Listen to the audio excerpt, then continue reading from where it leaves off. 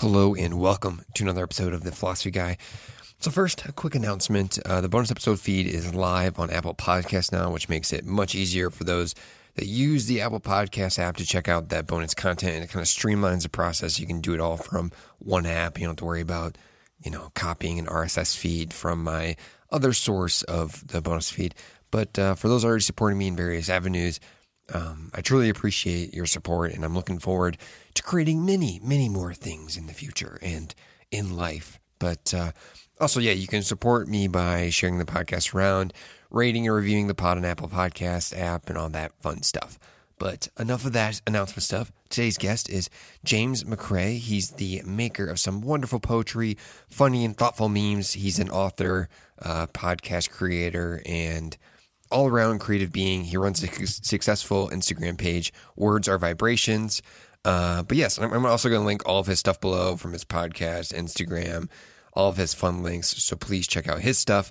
But yes, we talked about many topics from the art of creation, art, writing, poetry, the use of myths, the collective unconscious, the spiritual experience, psychedelics, and making sense of this strange existence. And still keeping it with the vibe of the show by keeping it kind of existential. So I hope you enjoy, but enough of my intro blabbering. Let's join in and let's enter the labyrinth.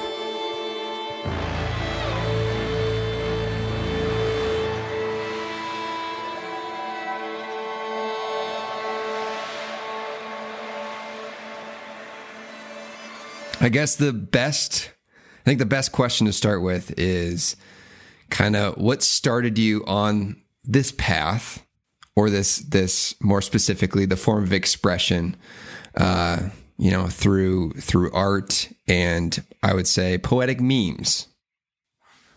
Mm-hmm.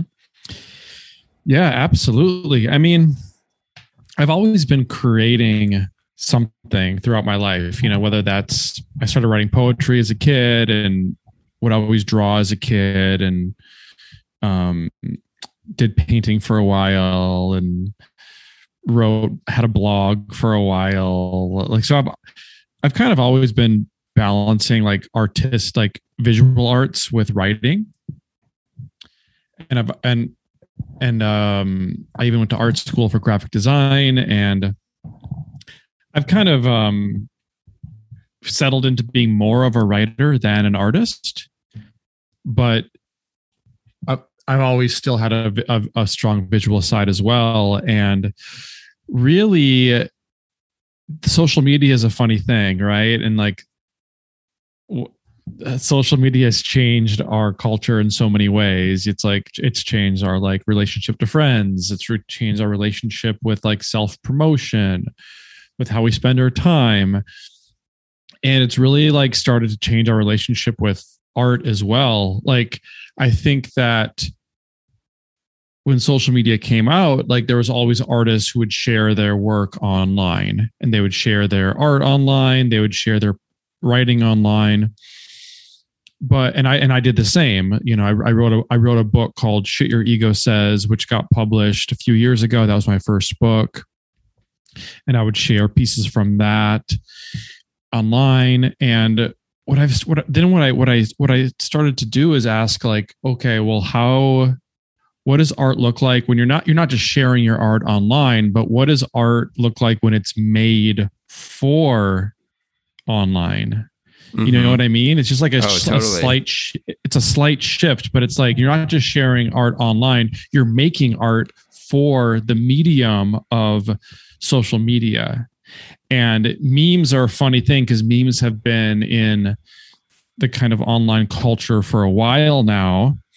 And the meme format has been evolving.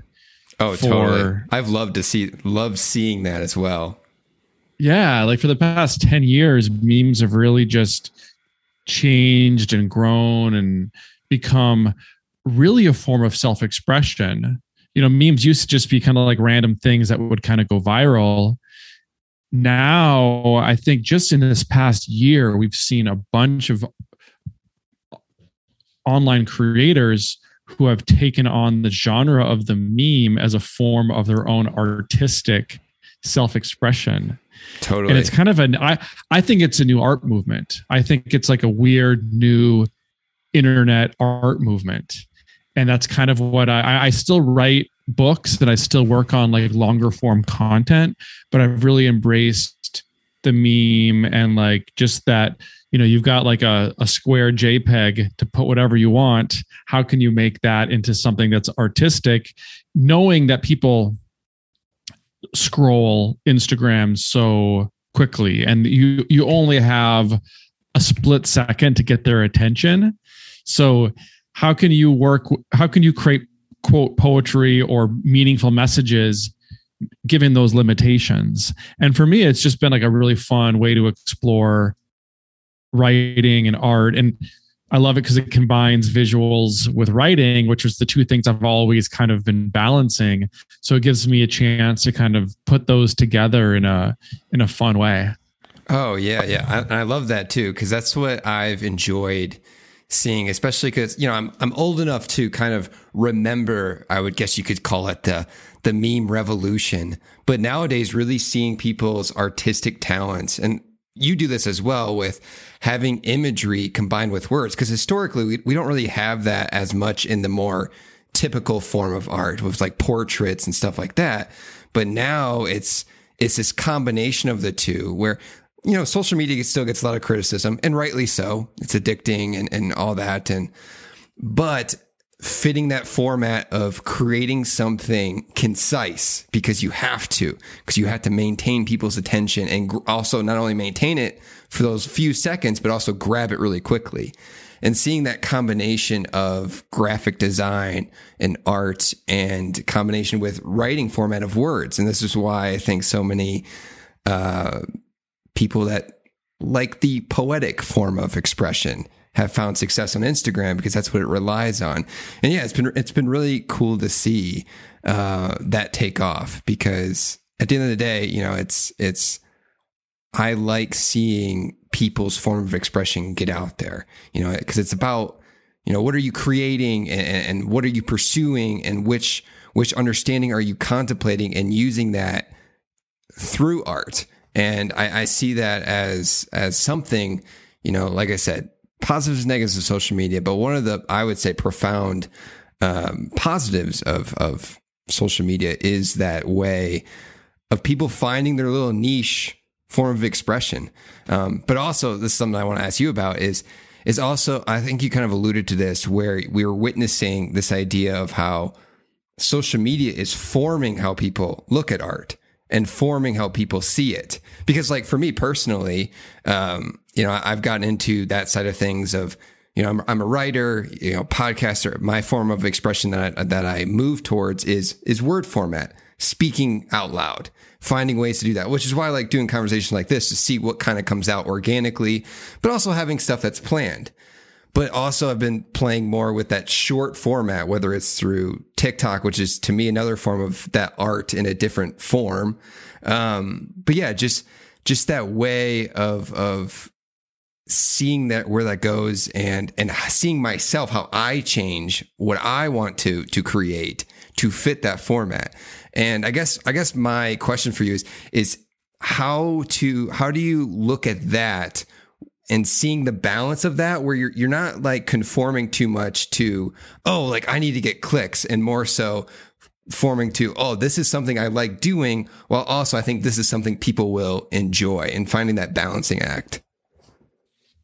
Yeah, absolutely. I mean, you nailed it. Like social media is a double-edged sword. You know, it's totally addictive, especially now when people are just like at home and isolated more than in the past. We spend way too much time on our devices, but I get it though, because what's important for me is how you use it, not using it. I mean, we're tapping into, like, people are like, oh, you're on your phone again. Well, you're not really on your phone. You're kind of like tapping into like the most like sophisticated virtual reality that we have ever had access to in human history. Right. Like totally. I can talk to thousands of people. I can listen to podcasts. I can listen to an album. I can make art. I can share art. I can get feedback from my art. Like, it's so much more than just a phone. But so we can use these things in a constructive way or a destructive way. Mm-hmm. Just mindlessly scrolling, looking at the comments of some political post and getting into arguments about some heated topic. Probably not the best use of your time on your phone, right? So, I mean, I use my phone a lot, but like, it's my art studio. I'm making art. I'm sharing art. I'm getting inspiration for art. That's part of like being in the meme game, right? You need to like see a lot of online content to like see what meme formats are out, and like even to get the humor and the language of memes. It's like you need to spend a lot of time online to just even like know that language and know how to speak the language and know what's funny. Oh, absolutely. Because if you make a joke on a meme, it's like that's not the same as like a joke on a comedy stage. It's like a different language, and you need to spend time online. It lands differently. So you need to spend a lot of time online just to get it. So it's really about using these tools mindfully. And like I said, it's my art studio, and it's also my art gallery where I'm making art and I'm sharing art. So I think it's great. You just got to use it. You got to use it wisely. And in terms of,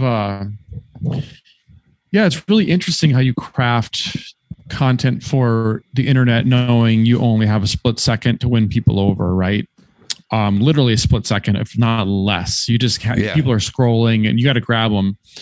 So you got to be fast. And I think that I've heard people who are more old school criticize like a meme or social media as, oh, you can't like share anything deep on social media.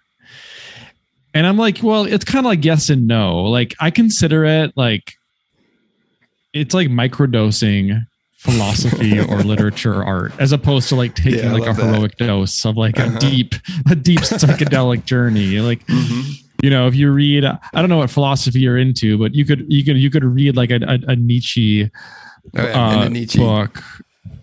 Yeah, you could read like a whole Nietzsche book. You're not going to get that full depth of understanding through a social media post, but the format's different. Like, people follow you for hopefully for years, right? So you don't have to communicate the whole book in one post, right? It's about microdosing content over literally years. So you're just always getting little hits, and over time, those little hits add up to being a whole philosophy, to being a whole library of thinking, just because you're doing it so rapidly. What do you, can I ask you a question about TikTok? Oh, yeah, absolutely. I love TikTok too. I mean, I don't use it a lot, but I enjoy making content for TikTok. How do you, and one thing I've tried to do on TikTok is to create book reviews on TikTok, like a 1 minute book review. And I realized like you really can't say much, but you can at least just share what you like about this book. And that's pretty much it. What kind of like limitations have you found from sharing your ideas on TikTok, and how have you kind of used that medium to communicate? Yeah, that's a really good question, because it is a balancing act of because like I've experimented with it too, where I have started focusing on what avenue am I using. And I really like the way you phrased it with the microdosing. And that's kind of how I want to like explain this is I've started realizing what I'm interested in and what I'm writing about or what I'm researching about. I write stuff down. I'm constantly writing stuff, taking notes, whatever it is finding the sweet spot of expressing something a certain way and where to express it at, and like how to formulate that. Because TikTok, it's the same thing as Instagram. If you don't grab someone's attention within 2 seconds, it's going to flop. Like, it will absolutely flop. Even if what you're saying after those 2 seconds is the most profound shit imaginable, it doesn't fucking matter. If those first 2 seconds weren't good, it's donezo. So that's something I've learned too. So there's finding that sweet spot of maybe like utilizing a phrasing, or even just putting a quote up with some visuals in the background, or me somewhere in a cool spot, whatever it is. But that quote, sometimes what I play with is because, I'm an opinionated person, but opinionated in the sense of trying to learn and also getting people to think about something and getting myself to think about something in a new way. So through the shorter form content is sometimes you phrase something a little way where you leave little tidbits out, because you know it's going to cause that little bit of bite, that little bit of controversy, to get people to comment, to get people to start discussing. And that's the way I've had probably my most success. I still fail all the time at it, but that's why I really liked what you were talking about with social media and artists criticizing social media because no one can do any more deep stuff. But it's the same. It's the same idea though, is where it's like, yeah, this is what's microdosing. People don't want to constantly be consuming the deepest shit ever, because that it can be work to like stare at a really profound painting, for example, like a Francis Bacon surrealist painting where you can just look at it and see like the details for hours. You stare at that and you need to concentrate and try to get to where maybe what he was feeling and all this like combinations of things to understand the painting. But like on Instagram, the art, and then you get a couple phrases, it's gives you something to think about, and you can still think about it for a while, but you kind of get it right away, and you get that little secret right away. And I think that's where the sweet spot for me is finding that balance there and understanding that there's an avenue here for certain types of content, and like podcasting here, where we're able to express our thoughts longer form, talk things out, explain things more in depth, and people are coming to this avenue for that form of expression, to be able to talk about things and listen to things more in depth. So yeah, that's kind of I don't know if I answered your question, but yeah, totally. I think that I would say that, Instagram and TikTok, to give them some credit, they're probably teaching us to be better communicators. And not all the time, because again, like you get in those arguments in the comments, and it's people just flinging their trauma at each other, and that's not very good communication at all. Right. Like it's not. I don't think it's a great place to get into debates. Like in the comment section of a post is not a great place to get into debates. But in terms of the content creators, I think it is helping us to become better communicators, because we got to be like, what's your point? Mm-hmm. And just like, give me your point. Like, I don't have time to like sort through what you're trying to say. Give me your point, and I'll either get it or I won't. It's kind of like it's made us, like I always say, Instagram has made us so much better photographers. Like I love going and like looking at old Instagram pictures, like, when people start like the evolution of people's accounts from like 2014 to 2015 to 2016. Mm-hmm. Everyone and I mean everyone went through these like weird stages of taking pictures and using bad filters. And now you look at people's Instagrams and almost everyone's page looks pretty good from an aesthetic standpoint. It kind of like forced us to become good photographers and to kind of be like, well, what's my visual brand a little bit, right? Even if you're not like a content creator or influencer. So that's one, good quality of the platforms. I think it's made us better communicators in terms of just sharing an idea quickly and getting to the point without too much, dancing around the issue, which is good and bad, but there's some positive attributes to that development. Yeah, you maybe have a random thought about this too, where I don't know if this is necessarily social media, but I know social media had an influence on this, but also the younger, like the millennials and Gen Z, I always hear this comment nowadays, and especially in sports, when they do interviews, all these old time interviewers are talking about how these younger kids coming in are able to discuss and talk about their opinions on interviews way more than they used to.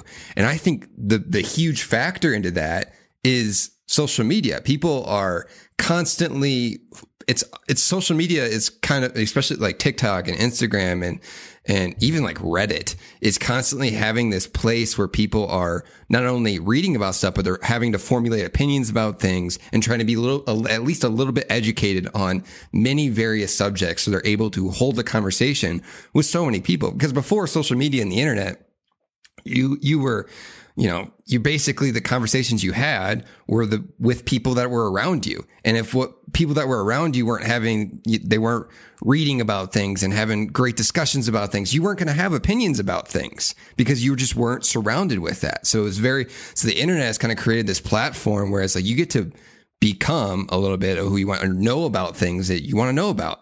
And it's interesting to see that. And I haven't really seen I want the interviewers to make the connection of like, hey, maybe this is something that is positive about social media. So to like kind of connected to your point is seeing that as well, where not only are creators forced to grab people's attention, I think we're seeing that effect where it is grabbing their attention, and people always want to be like, oh, it grabs their attention. And it's like all this quick, simple content and they're not having to think about anything. I think it really does a lot of times stick with people subconsciously to some extent, and it is getting them to think about things. And whether it's social media grabs their attention, I think there is a translation where people, they see that and they go and maybe find a podcast about that topic, or they see spiritual posts, right? And they're like, okay, well, what's that all about? And they want to get more into that. So I wonder if you have like a similar perspective on that stuff as well. Well, it reminds me of, racism, homophobia, transphobia. Yeah. If you're living in a lot of parts of the world, you're not exposed to other cultures. You're just not. And you might have biases that you grew up with that you just keep because who's making you change them? What's challenging your perception? No one, because you're just with the same people that grew up where you grew up. And unless you really like go and move to a different part of the world, but social media exposes us. I mean, it has the power to expose us to other points of view. I think one of the problems is people get in their own echo chambers. Absolutely. Where they follow accounts that only reinforce their own ideologies, which is not good. I think it's useful for everyone from any ideology to expose themselves to other points of view. Yes. Otherwise you're just going to be stuck in an echo chamber. But I do think it's done a lot of raising awareness about racism and homophobia and issues that people wouldn't have been exposed to if they hadn't seen them online. And, to your point, sometimes all it takes is a little seed. Mm-hmm. You don't need to like give a huge speech sometimes or read a whole book to kind of change someone's heart. Because I think, sometimes it just takes that little seed of information, that little insight. It'd be like, oh, I never thought of it that way. That's all. Like changing your mind and changing your heart. Like sometimes it's just, oh, I never thought of it that way. I never heard. So I've had people reach out, like message me being like, oh, I've never heard it explained this way before. Right. Something just clicked for me, whatever it was. So yeah, I mean, one post is just one post, and someone might spend 5 seconds to 10 seconds looking at it. But if it touches them in the right way, it has the power to change their mind. All it takes is a seed. Mm-hmm. Yeah, I think you just kind of alluded to that idea of a ripple effect as well, where it's a small seed, and then you kind of create or help create. I'm not saying we create that, but you help create that path that they go down. And I really like your point about the kind of opening knowledge and opening conversation about, racism and homophobia, and kind of connecting it to that is, I think I look at how the conversation around weed and cannabis, for example, has shifted. Like 5 years ago, or a little bit more than 5 years ago now, but like in the last decade, if we were to say that most states are going to be basically have legalized or at the very least decriminalized cannabis, I would be like, you're fucking insane. Like there's no way. But the conversation has shifted so fast. and I think it's because people get exposed, like on the internet, you can't, although I totally agree with you. It's a double-edged sword in the sense you can go down an echo chamber and you can solidify any shitty opinion you want. Like there is a way to solidify any uninformed opinion that you can find. But there's also just so many ways to deconstruct those bad opinions. And I think that's happened a lot with various conversations, such as cannabis is kind of like the obvious one. Homophobia and racism is another obvious one where, you know, for example, the police are no longer able to get away with what they used to do because everyone has a camera. Everyone has this 1080p phone now. They're going to catch you in HD, man. And so, and those are like the positive effects, and seeing that, and how you're right. And all those things combined, all of those are a bunch of little seeds. It's creating little seeds within people that combined, it kind of influences the network of humans and consciousness, and which kind of makes it, I think this is a good segue to kind of talk about your form of creative expression, but also in the spiritual format, and kind of how you found that connection of creation. Yeah. So, it's interesting. You know, I've always been, you know, spiritual to a degree, like without putting really too many definitions on that. I feel that around like religion or anything like that. I think, first of all, I would just say that I was raised in a very, you know, Christian place, you know, in the Midwest of America, going to church and everything like that. So I did always feel like there was a God.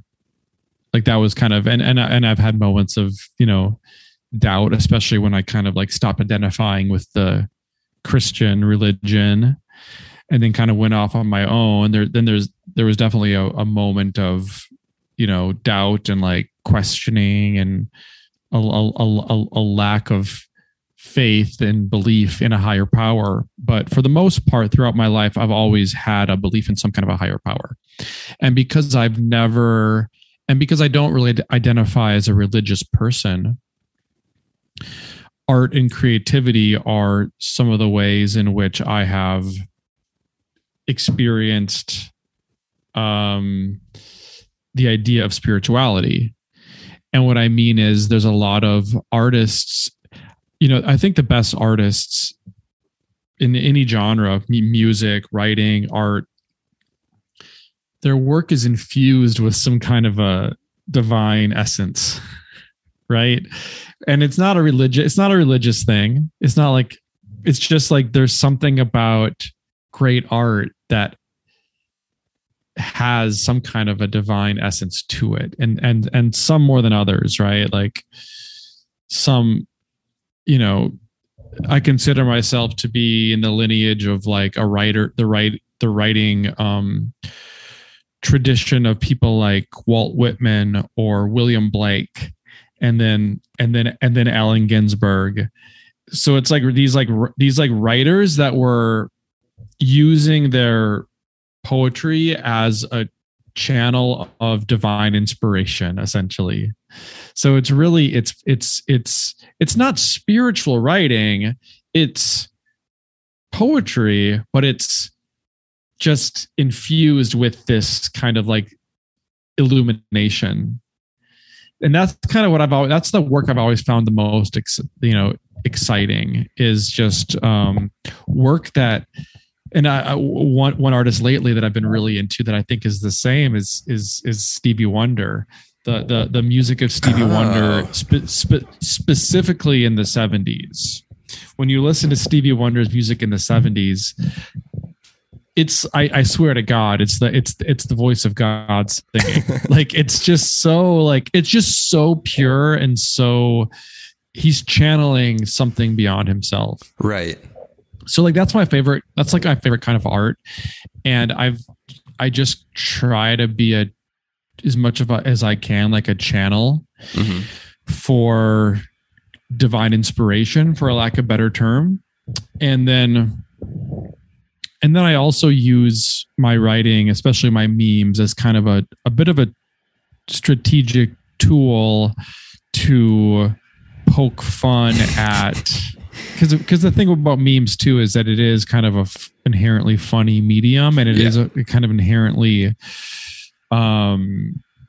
sarcastic, and like you're kind of like poking fun at something. Yeah, totally. Right? It's a little bit of a provocative medium, right?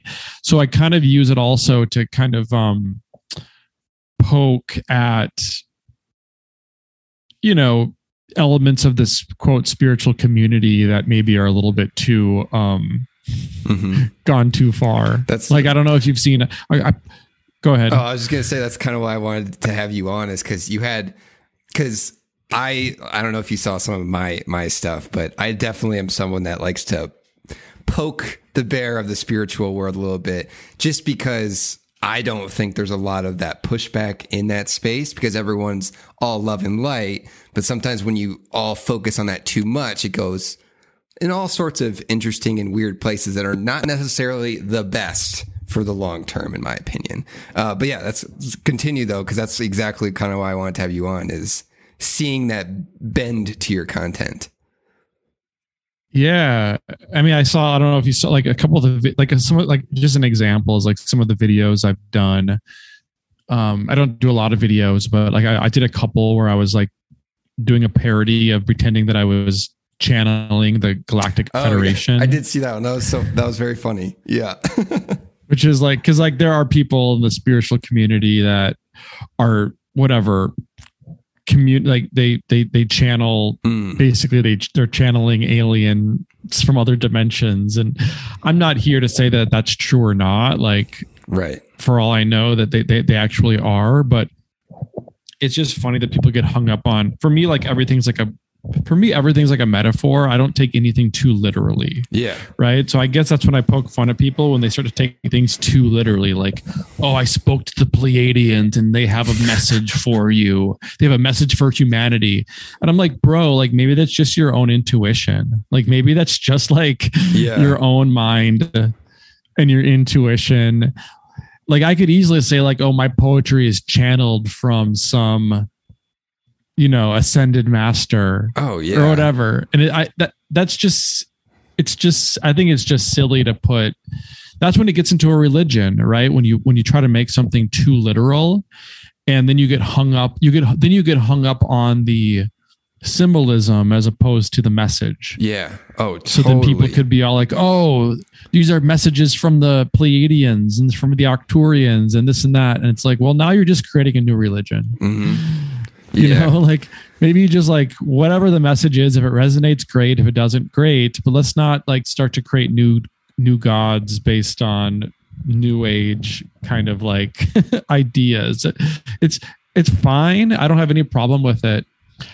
I just have a problem with taking things too literally when like, come on, what are we doing here? Mm-hmm. No, I totally agree with that idea too, because I have very similar opinion as you, where it's like sometimes, you know, for one, taking it too literally. And then the second thing is kind of, and like this is me just kind of putting my opinion into this a little bit, where it's, you know, a lot of those myths of various like alien formats or religions or whatever it is it's a collective idea that was put out into the world that holds some sort of wisdom to it, because it's created in that like collective creative space, I think is maybe, for lack of a better phrase, the way to phrase it for here. And a lot of times you're right with that intuition aspect. They're reading their intuition into it and they're taking that out and they're like, oh, look at it. Like, this is literally what I'm doing. This is the thing. I'm doing it. Look at, I'm getting these special messages. And then this is where I get my concern, because people can do that. You know, I'm not really into expressing myself in that way, but I also get a little concerned when people use that idea of channeling a message with using like an authority figure. Because a lot of times when people talk about that, they talk about that alien form as a authority figure, like, oh, look, I have this relationship with this being that you don't have. So you should come to me for the messages from this being. And that's exactly with your point, where that's how religions become harmful. I think religions have a lot of good for people, but where it becomes harmful is, oh, you need me to get this message, like the priest, basically. You need me to have this relationship with God. That's what Christianity turned into. So that's where I see that in that. And I'm like, maybe we should hold the brakes. Like, you can communicate that way for yourself if you want, but also be careful with communicating your message in the sense of, oh, I'm using this authority figure, so now you should listen to my message because I have more authority than you. Because for me, that creates this, instead of like seeing everyone as collectively connected, it tries to create this hierarchical structure of, I'm above you. You need to learn from me so you can get to my level if I ever allow it. And that's where it gets into that. I just start feeling a little bit yucky and a little concerned. So yeah, I, based on what you said, I figure you have like a very similar opinion about that as well. So yeah. Yeah. I really do think everything is just art and stories and myth. Oh yeah. And we're literally all just sharing our own myths. Mm-hmm. Like, I literally think that's what we're doing here on Earth. Like, we're all sitting around the campfire, sharing our interpretation of the great mystery. Mm-hmm. Oh yeah. Right. And like, what's your myth? And someone's is, I channel this alien race called the Pleiadians. Cool. That's an exciting dope. myth. I love it. That's a great myth. It's just not a great factual, literal thing to take too seriously, in my opinion. It's kind of like there's this great old metaphor of someone pointing to the sky and they're pointing to the truth. And the whole idea is it's human nature. Instead of, when you're pointing to the sky, instead of looking up at the truth, you're looking at the finger pointing to the sky. Yeah. And you're getting hung up on the finger pointing instead of like, well, what's it pointing to? What's it alluding to? What's the truth behind it? Forget the finger. Forget who it's coming from, what alien race or what belief system. Does the truth resonate or not? If it resonates, take it, use it, learn from it, put it in your pocket. If it doesn't, just move on. Mm-hmm. Don't get in a fight about it. Just move on. Yeah. Yeah, so it's pretty funny, especially with, because there's different types of truth. There's science, the sciences and physics. They're tapping into a more objective world of truth that we can measure, yada yada. But when we're talking about the human experience, stuff that we experience with our consciousness, all this stuff, we get into more of the realm of, like you were talking about, the myth world. And when we're in that world, we have to look at truth a little bit differently. It's almost like you should stop focusing on, okay, wait, is this thing I'm experiencing where I feel like I'm channeling this being and they're giving me this message and I need to like tell it to the world, but also let them know that I'm channeling this being. It's like, are you seeing it as the truth for everyone? Or are you seeing it as a truth for yourself that you found useful, and through your expression? And I think the usefulness is the key. It's like, this is a truth that's useful for you. And that's wonderful. I want people to pursue that, because at the end of the day, that's what art and creation is, in my opinion, is finding that truth for yourself and the way of expressing yourself. So for me, when we're in this realm of myth and wisdom cultivating, essentially, when we're in that realm, it isn't about the absolute truth. It's about the usefulness of your truth. And, and to kind of go off that point too, in this way of becoming and kind of bringing it back to the art conversation a little bit, is where for me, expression and creative expression, that's what people should be pursuing, and when people talk about channeling that myth, that is a creative expression for them. And that's great, because it's their way of communicating their sense of self, their confused sense of self, and they're communicating it, hoping to make themselves a little bit less confused. It's a way, in my opinion, this is kind of how the human mind, we bring our psyche into existence. This is how we know we have this realness to us. It makes us feel part of the world, is through creation. So yeah, that's why I try my best. I don't always succeed at this. Try my best at questioning that method of doing it, because also recognizing I get it that it might be helping them find peace in this world and it's their form of expression. But there's also there's a difference between the self and the ego. And sometimes I think people are trying to create their ego into the world instead of their real true sense of self into the world, if that makes sense. Yeah. I love that. And I'm sure you're familiar with the idea of the age of Aquarius. Oh yeah. That's another metaphor, but I think it's one, but I think there's some usefulness in that metaphor. It just symbolizes like a turning of the end of one age and the beginning of another age. Right. So if you want to call it the age of Aquarius, great. If you want to call it whatever you want to call it, I think it's evident that we're moving from one old age into another age, and there's probably going to be good and bad that come from that transition. Right. But one of the things that people say around what it means to be going into the age of Aquarius is that in the last age, people required mediators between themselves and truth, God, the divine, whatever you want to call it. That's why we had Jesus. That's why we had Buddha and Muhammad and teachers and gurus. Right. Because at our stage in human development, we needed someone to follow. Mm-hmm. We needed someone to broker our relationship with truth, with God, etc. Because those were the tools that were around. Yeah. Exactly. So if you want to believe, whether you believe in the myth of the age of Aquarius or not, one thing that I like about that transition is now that paradigm of needing brokers is no longer required. Now, in the future, in this new age, we all have access to that truth within ourselves. So and I've heard this, another way I've heard it described is, and I think I learned this, by the way, by in my studying of Kundalini yoga, which when I was living in New York, I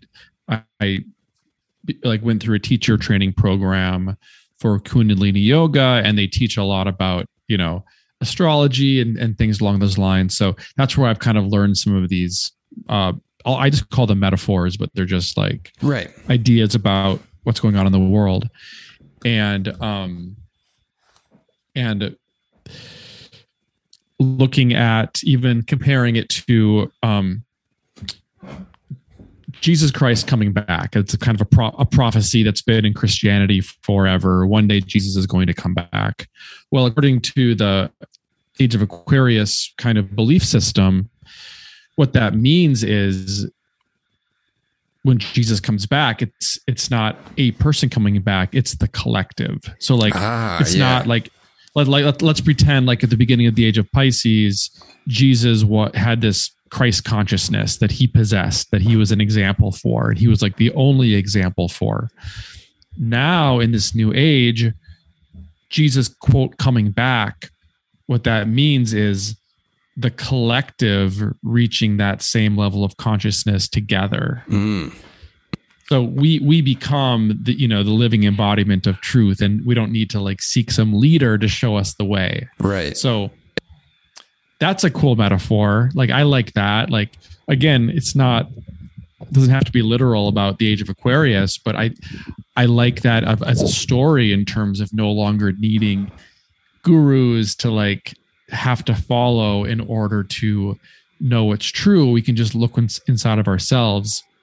I think the human intuition is the most powerful tool we have. Right. Just our sense, our inner compass and our inner sense of truth. As an artist, I know that's my most important skill. Right. And I know we all have that skill. So I think that the most important thing now is not to learn anything new and to try to study and to try to acquire knowledge. I think what's important now is to unlearn all the bullshit that we've accumulated as a society from the social constructs that we've all been born into.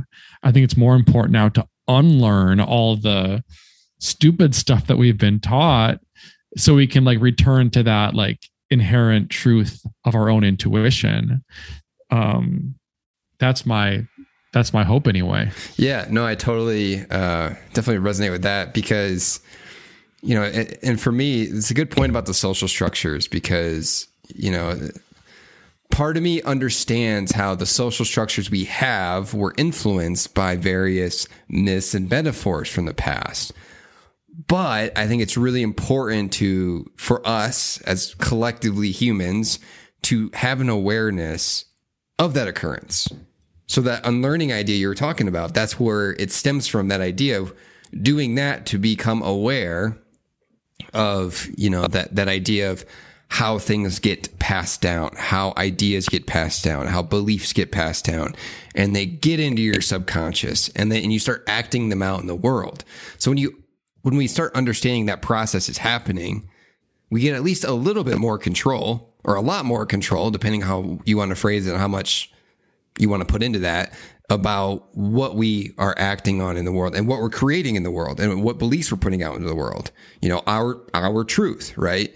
But kind of like to touch on, you know, like the world of astrology is probably one of the number one questions I get because I like philosophy. My main thing is definitely still philosophy, but then I have, you know, the spiritual bend to me.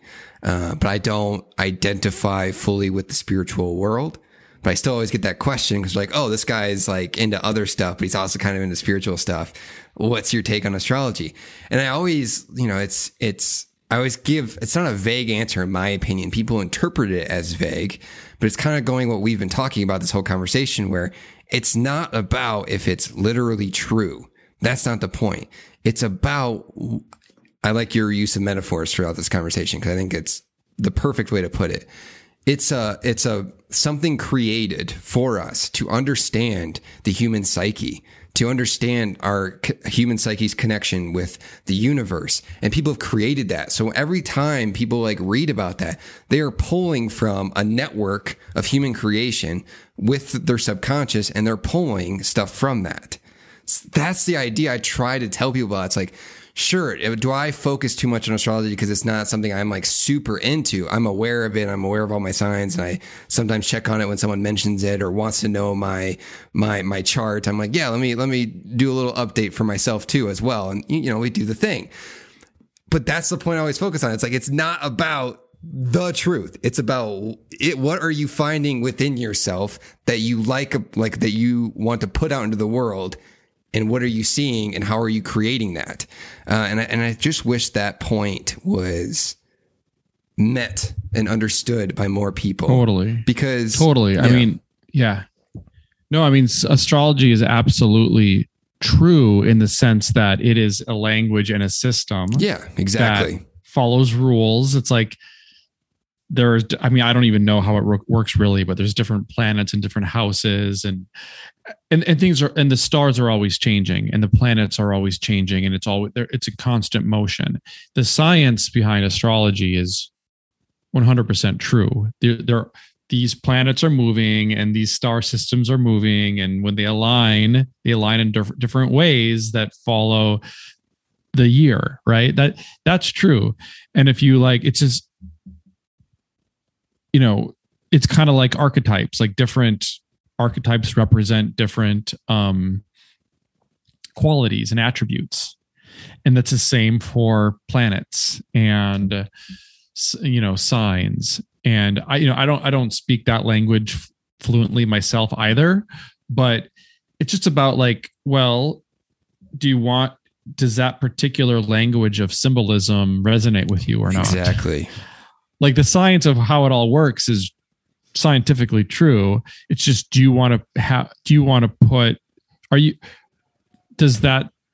that symbolism resonate with you? If it does, great. You can just use it as a tool, like, or you can, if it doesn't resonate with you, you can find a different, you know, set of symbols to believe in. So I agree. I mean, once again, it's true. It's just not necessarily like literally true. It's not like we're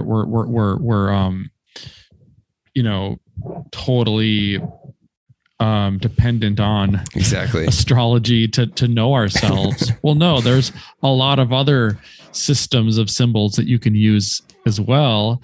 That's just one of many systems that we can kind of tap into and play with. Mm-hmm. And it's not a yes or no. It's just like how much do you understand the language, and how much do you resonate with the metaphors? Mm-hmm. Oh, yeah. I like that you brought up the archetypes too, because that's another one that, you know, I sometimes get questions about, because pulling from Carl Jung, and people often, this is something in my opinion, and also I just got done like listening to this course. I recommend it to people listening, and you as well. John Vervaeke's Awakening from the Meaning Crisis. Amazing course. And he brought up, he brought up this point that I was always interpreting Jung doing it this way, but a lot of people misinterpret him in this sense, where people read about the archetypes and they see it as this almost physical thing within themselves, within their mind. But the idea isn't that it's like this physical thing that's part of you that you bring out. It's this thing that you read it, like you see about and you read about, and you start acting upon the archetype. It's not that the archetype is within you. It's that the archetype is out there within the collective, and you see that and you bring your psyche into that space. So it's a much different thing than it literally being within you, than it being out there in the collective space and you act upon it. That's where like the hero's journey is, you know, based off those archetypes as well. And that's the most common one we see throughout myths, throughout history, and seeing how it's those types of myths and those stories, you know, kind of like astrology has a long history as well. We see how those stories are placed throughout history, and there's something to read within that, because those stories, those archetypes are in like the collective space that's in the network of humans that we're going to be pulling from, whether we want to admit it to ourselves or not. Because those in that space, kind of like the point I made earlier, they come into our social structures. So when they're in our social structures, you are acting upon those, whether you want to accept it or not. But like once you have the awareness of it, you're like, okay, well, how is this making me affect me in the world, and kind of seeing that influence of things. I think that's the point to see, and kind of connect it to somewhat more to our conversation is those are the metaphors. That's why poetry is so important. That's why like the written words are so important, and all these various forms of art are so important, because they're all getting at the same thing. They're all alluding to the same idea of cultivating that wisdom within yourself to then express it into the world of how you want to express it, and getting, you know, basically it gives you an opportunity to become who you want to be. And I think that's like the important point too. I wish people would see more, because, you know, and to kind of like give you a question about this is we see in a lot of the, you know, I consider myself a lover of science as well, because I think there's a lot of mystery in science. But a lot of what we see in, you know, atheist crowds that are call themselves part of the scientific community, they want to dismiss anything that gets into the myth space as crazy BS stuff we need to move away from. But at the end of the day, they're still doing the thing. That's what I get frustrated by. They're still doing that. This is a myth they're creating. And I just think it's, why I also wanted to bring you on is it's like this art space, the use of metaphor, the use of myth is something foundational to us that we are constantly doing. And to the idea of escaping it is the idea of almost just escaping being human, in my opinion. But yeah, I don't know if you have thoughts on that. Yeah. I have a lot of thoughts on that. I mean, first of all, yes. I mean, I think that the space of our psyche, the inner space of our psyche, and to get even further, the collective unconscious is such a vast, mysterious place that we haven't even scratched the surface of understanding. You know, obviously Carl Jung laid an amazing foundation down in terms of how the inner world interfaces with the outer world and the overlap. I mean, I think that there's no doubt that there is a relationship between consciousness and external reality. Not to say that, oh, your thoughts create your reality and it's that easy, right? But there's absolutely a relationship between the inner psyche and the outer reality that you experience, and that's on an individual level, and that's on the level of mythology and archetypes and where these archetypes come from. These are all things that exist within each individual, or maybe we're all tapping into the same collective unconscious, right? And that's why I think it's so important. I think that psychedelics are one of the most useful tools in studying the psyche, because it's like putting a magnifying glass on consciousness to see what it does. So I think that the research in psychedelics is going to be very helpful for us to understand the human mind. I think the human mind is much deeper and more vast than we even can imagine. And totally. I think psychedelics give us a glimpse of this. And, you raised a point around, the myths in society. And I think that we're reaching a point now where a lot of those myths are breaking down, because we've lost the core truth that's behind the myth. Like Christianity, for example. I've watched have you seen any of Jordan Peterson's biblical lectures? Yeah, I have. Yeah. They're interesting. So fascinating, because he gets into, from a psychological perspective, what these myths represented in the evolution of humanity.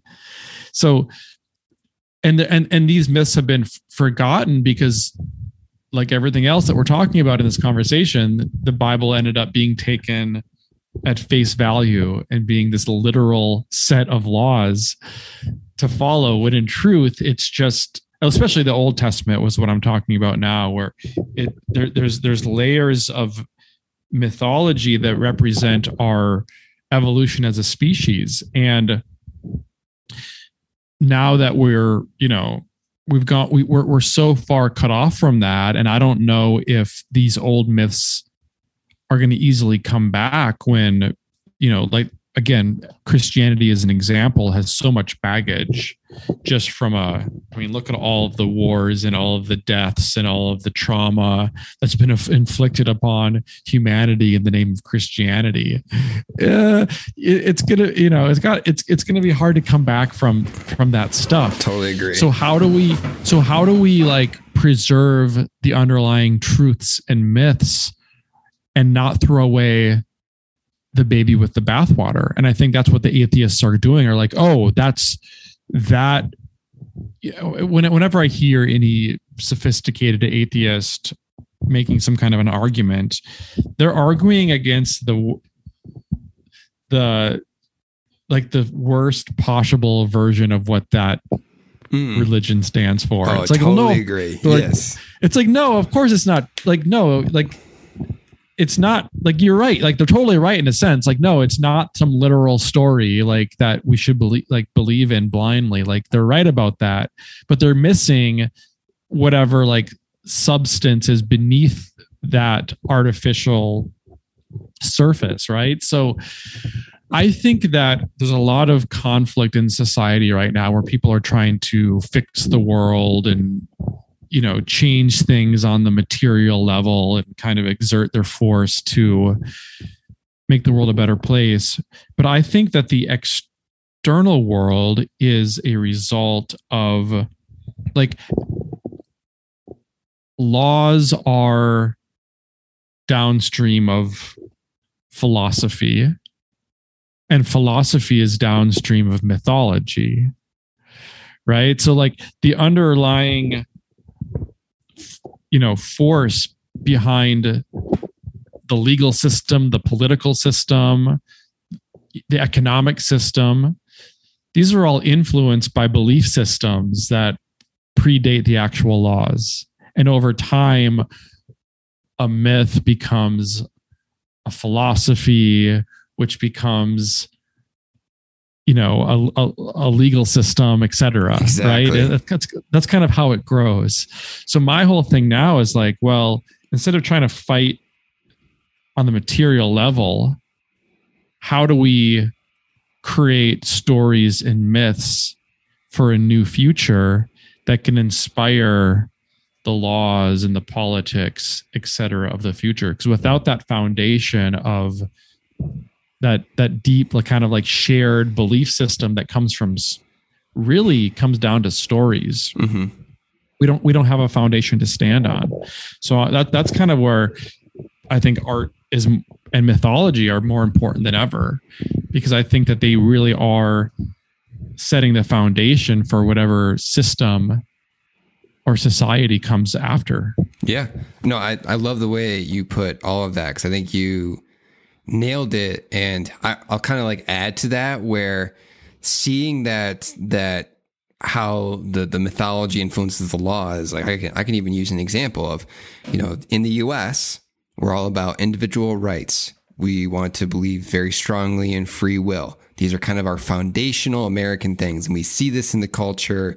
Obviously our economic system influences that, but the economic system was also influenced by this idea that you have individual rights and you have free will. So you get to do what the fuck you want and all this stuff.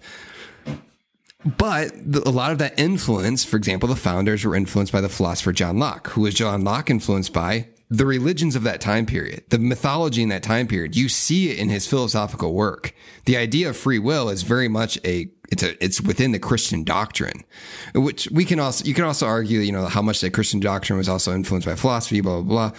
But also, a lot of our stuff comes from Greek philosophers, and to kind of add to that myth point, though, to branch off of what I'm talking about, Socrates was known for, I don't know if the term for that time period, I don't know if they started using soma yet. I think it was soma, but he's like documented of using soma, which was basically this psychedelic, likely, we don't know for sure, but likely a very like psychedelic brew. He was definitely within the world of mythology, within his philosophy. Yeah. So that's, well, even I would even say, because I think Socrates and Plato were known to have gone to the Eleusinian mysteries. Oh yes, that's the term I was looking for. Yes, that's exactly what I was trying to allude to. I couldn't remember the name. I'm glad you said that. There was a tradition in ancient Greece called the Eleusinian mysteries. Yes, which was this place a few hours, not far outside of Athens, I believe. And every year they would do these secret ceremonies. Yeah. And I'm pretty sure you could only do it once. You're only allowed to do it once. Yeah, and you might be right. Usher you into this ceremony, and they put on this big. I think it was essentially trying to mimic your own death and rebirth. And there was psychedelics involved, and I mean, talk about a cool use of psychedelics. Now there are ceremonial aspects to it.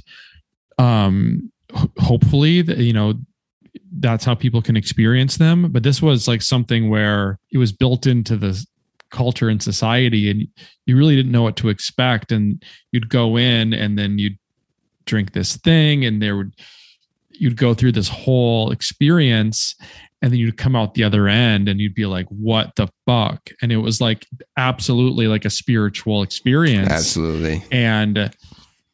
I don't think that's discussed enough, that people like Socrates and Plato had gone through these ceremonies that showed them a new way of thinking. So I think it's not a stretch to say that, Greek philosophy, which is the foundation of modern thought, essentially, was in fact influenced by mysticism and even psychedelics. Absolutely. And because I know Socrates was documented going there, and since Socrates was, I'm assuming Plato did as well. And Plato's foundational idea was the realm of forms. But the realm of forms is essentially very much this archetype idea. That is the archetype idea. It is tapping into that idea of, there is this although it's the very introduction of this idea, because Freud still gets the nod for being like, yeah, we have this subconscious going on, but underneath us that's influencing us all the time. But Plato really kind of introduced that idea of there's this invisible space that we can't see, but we, for lack of I might not be expressing this the best, but we feel it. We feel that sense. Not because I don't really want to get into explaining the realm of forms too much, because it's not important for what I'm trying to say. The Platonic ideals, right? Yeah. Those are like those are essentially archetypes existing. But it's that idea of Plato was also, Plato was also influenced by mysticism. Whether like I said, I wish I remembered if he did the ritual that Socrates did. I'm pretty sure. I'm pretty sure he did as well. But either case, even if he wasn't, he was extremely, very heavily influenced by Socrates. Plato even admitted that to himself. He was the disciple of Socrates. So following that idea, it's like we can pinpoint these various segues throughout history, but also seeing the connection of philosophy, how philosophy influenced the scientific space. Like the scientific method didn't all of a sudden just appear out of thin air. It was this like slow development. I think the name of the philosopher, Heraclitus. Anyway, I know his philosophy. He had this idea that everything was essentially water, but it was this introduction that we had of these, like, we have these few lines of this one philosopher talking about everything being water. But within that, we see this rationality really start like this. We see a rationality form within the human mind. It's kind of like our first distinct written form of rationality, someone going through an argument. It's the first time we have that. That is the introduction of the scientific method. So we're seeing all this connection of ideas that humans have and this influence of mysticism within those ideas, and then how those influence beliefs and how it creates structures. It's just, that fascinates me, and it gives me a sense of wonder. And I see so often, especially nowadays, where you have, kind of like what we were talking about earlier, you have like the atheistic community, the scientific community, the spiritual community. Everyone wants to like separate from themselves.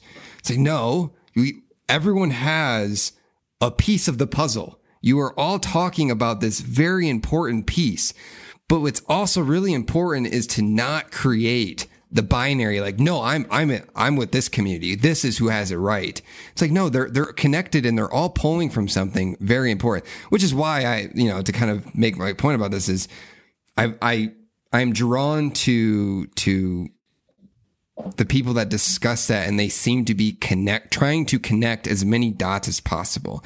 Not everyone's going to be perfect. That's inevitable of being human. But yeah, I really find it important to try to connect as many of those dots within those various spaces we have, and seeing those connections, because I think that's like really important for not only understanding what it is for humans and like where we are, but it tries to bring this conversation full circle. Is it really helps influence how we create things, because that is getting to something what it is to be human. But I'm also glad you just made me think about this, because you brought up psychedelics, because I was going to ask you this question anyway. But psychedelics as that tool, I see, is also a very important tool, especially because, people like Socrates basically did that shit. And psychedelics for me, it's that opportunity to see the structures break down for me. And it's that really humbling experience to see the structures break down, kind of see that and be like, okay, well, I don't really know what's real and what's for sure and what's true for sure. But man, I'm really curious about what I can know.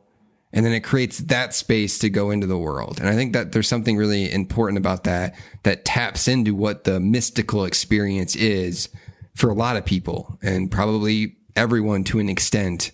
And they just have a different way, I guess, of expressing it. But yeah, so all those things combined, it's truly fascinating. Yeah, man. I think a lot of the magic has been sucked out of the world, because I think that we're talking about the magical thinking that inspired the philosophies that our society is based on. And in a lot of ways, when anything goes on too long, unchecked, it runs out of steam. Right. Yeah. Like look at, I'll make another like artistic reference to like, look at look at jazz music.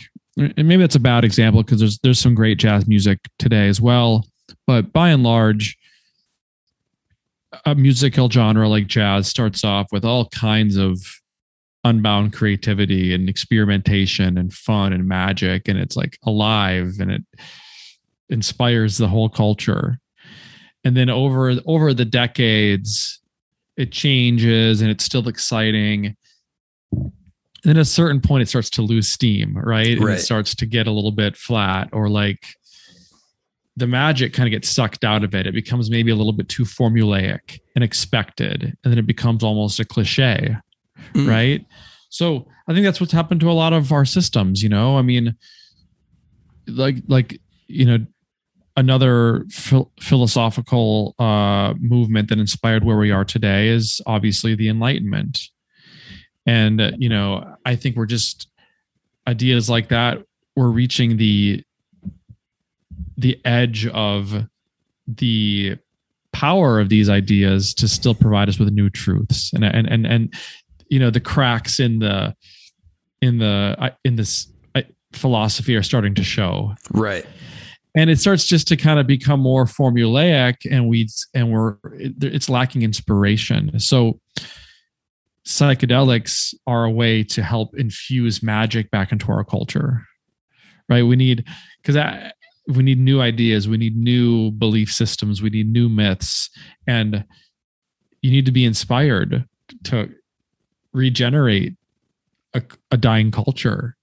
And I can say from personal experience that psychedelics do help to ignite that open-minded sense of awe and wonder that can give birth to new ways of thinking and help infuse magic back into our society that's just desperate for some kind of magic, because everything is so tense. And I think we need an element of magic to save us from this kind of, you know, divisive position that we're in. Yeah, I 100% agree with that, because I really like your point about how, you know, you use the jazz example, and it's almost like how when things start becoming too predictable, I think this is something humans kind of collectively do, whether they feel it or not. It kind of just something that happens when like things become too predictable. We want to evolve. We're like, we need something different. I need change. I need change, because we're always changing. I think that's like a foundational thing of being human too. But yeah, I think that's like what it taps into. And I think we're seeing that a lot now in our modern culture within various spaces, whether it's media or I think especially this is connecting to politics. You know, it's like an issue comes up, or a controversial issue comes up, an event happens. You know, you have like the coronavirus, you have Afghanistan stuff just happened. And this idea of like, just you see the talking heads on both sides and the people that are on both sides, and you just predict, you already know what their position is going to be. It's almost just inevitable. I don't even need to read what their position is, because I just know it's already there. It's already happened in a sense, because it's so predictable, because there's no, I don't know how to connect that to what I'm trying to say, but it's almost like there's no nuance in between now. So we're just on these polar opposite sides. People have moved to the predictable within those spaces. Yeah, and that's where I do think, to connect it to the psychedelic point, I'm not one to say psychedelics are the answer for everything, because I think, you know, meditation helps a lot, and there's various avenues to find a way to do this. But just infusing a new sense of curiosity and wonder into what you do, especially even in politics. Like, people for some reason think that you need to demystify politics, but politics can be super interesting. It really can. And I just want to, this is why I create content. I know this is kind of like how your influence create content as well, is trying to create that sense of wonder, whether it's you're questioning people's beliefs, trying to find a way to get people to question them, or look at something in a new way, whatever it is, is like we need that constantly be utilizing that. Otherwise, we just become predictable. And we become predictable, honestly, to be blunt about it, we become fucking boring. And I think that's like what I'm trying to have us as humans collectively avoid doing is stop becoming boring, because we need to evolve and change. And I don't see a lot of that as much as I would like. Yeah. So, but yeah, good points. I'm with you, man. It's like a relationship, you know. It's if you want to keep a long-term relationship interesting, you gotta keep it interesting. You gotta try new things. You gotta, you know, need a little chaos. Have fun together. Take trips together. Yeah, do experience novelty together. Mm-hmm.